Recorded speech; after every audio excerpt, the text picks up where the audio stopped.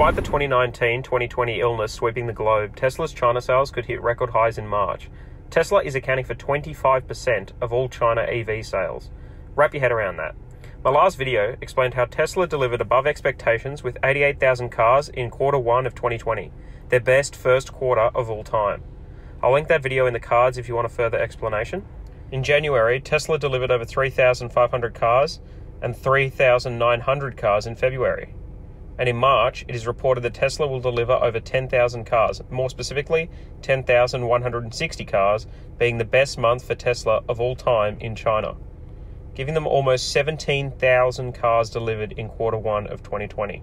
To put this in perspective, Tesla did this in a month in which it saw the overall auto market drop by 40% around the globe. The Shanghai Gigafactory can deliver 3,000 Model 3s per week. That is 156,000 Model 3s a year. This capacity wasn't expected to be up and running for the next 9 months, so they're ahead of schedule by a long way. The China growth rate is phenomenal, and if the growth continues, conservative estimates would allow Tesla over the next 18 months to build deliveries at a rate in China to 175,000 cars per year and up to 225,000 cars per year. Obviously, you can have numbers lower than this and higher than this. This is the ballpark in which most estimates are being found.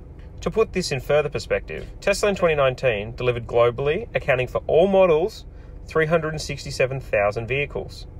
So as you can see, the growth in China is where Tesla can offset the impact of this global shutdown and economic downturn, especially affecting the US market. And we have no idea how long this will go on for. This may be one of the reasons that Tesla's stock has been building over the past month, up $211 from the $361 low. Please subscribe for more videos like this.